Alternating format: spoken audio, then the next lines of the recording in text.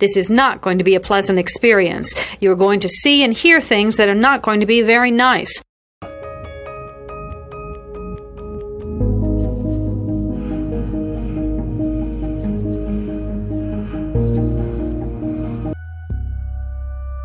Experts divide serial killing into two general types, organized and disorganized. An organized killer brings everything he needs to complete the murder.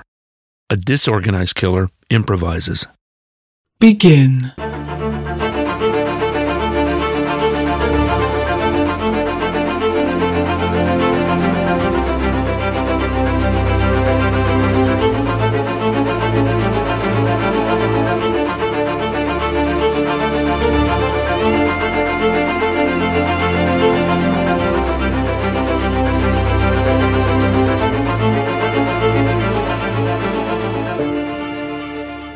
Listener discretion is advised. So here's what we're looking at. A young mother committing the unthinkable. Police say that she stabbed her child to death after hearing threats coming from the cartoon character SpongeBob SquarePants, who was on the TV. The mother told the police that SpongeBob, was telling her to hurt her child, and if she didn't hurt her child, SpongeBob would hurt the mother. It's absolutely ludicrous. The mother has a history of drug abuse, according to police, and allegedly admitted to taking cocaine on the day of the murder.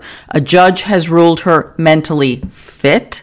She will stand trial. The judge is not buying SpongeBob's story, right? She's just not. Here is a quick word from our sponsor. We take this few seconds off to inform you, our valued loyal listener, about the best health and fitness podcast shows from the Nespod Studios.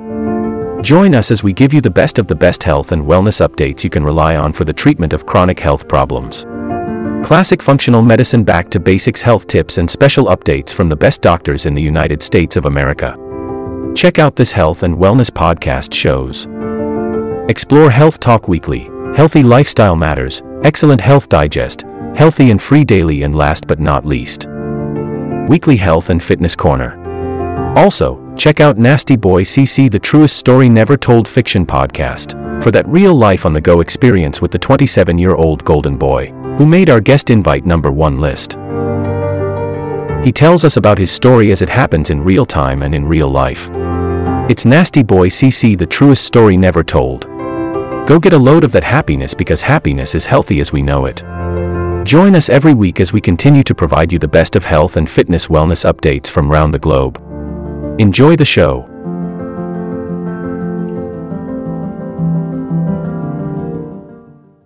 It's just a discarded piece of garbage. And apparently the child's foot was sticking out of the trash bag. The mother was not home when the girl's body was found, according to court records. So the murder happened in Escada Township, which is about 200 miles north of Detroit. And this happened in September 16th of 2021. But these details really have not come out until now because the court records have been released. And so that's why we really wanted to talk about this case. So Justine shared a home with her two brothers. One of them, a minor, is the one who found the little girl in the black trash bag that was then in a blue tote bag that was outside in the back. And there was this tiny little human foot that was sticking out. Okay, so at least the brothers did the right thing. They called the police. Now, the mother was not in the house at the time. Robert, I think here the fact that one of the brothers is a minor is going to be key here. Not only did he, find the child, help to call police, but he also witnessed his sister abusing drugs that day. And he had tried to say something to her, but she just blew him off. And he is a minor. So, this poor kid can't possibly have responsibility for any of this. Oh, no, not at all. But when I heard you say that he plays a key part, it made me think in terms of he plays a key part in that can be considered an aggravating factor in terms of when the prosecutor is seeking a particular sentence. The fact that a minor child had to witness this or witness any part of this, I think just adds to the tragedy of it.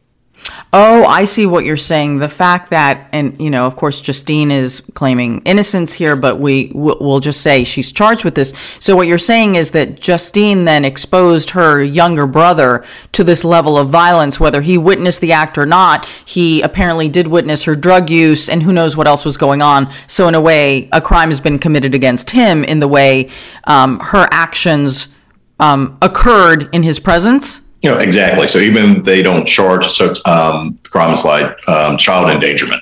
So even if they don't charge her with that, that will definitely be used as an aggravating factor at sentencing, assuming it goes that far. Interesting. Okay. So according to court records, Sutton, the little girl, was stabbed in the chest, in the neck, in the abdomen. Her body was wrapped in a comforter, and then that comforter was put in the bag.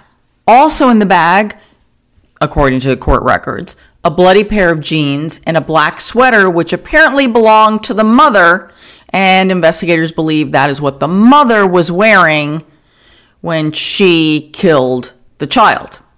So how important is any of that potential evidence? Well, judge has already ruled that she's competent for trial, and one of the things that can be used in a murder case to show premeditation, deliberation, can be not only to show what you did before the crime occurred, but to show what you did afterwards. So in terms of to be able to show that she's taking some time to sort of cover up her tracks, allegedly, to try to get rid. This will conclude the episode. Thanks for tuning in. If you like what you hear, please leave a comment and subscribe. Thank you.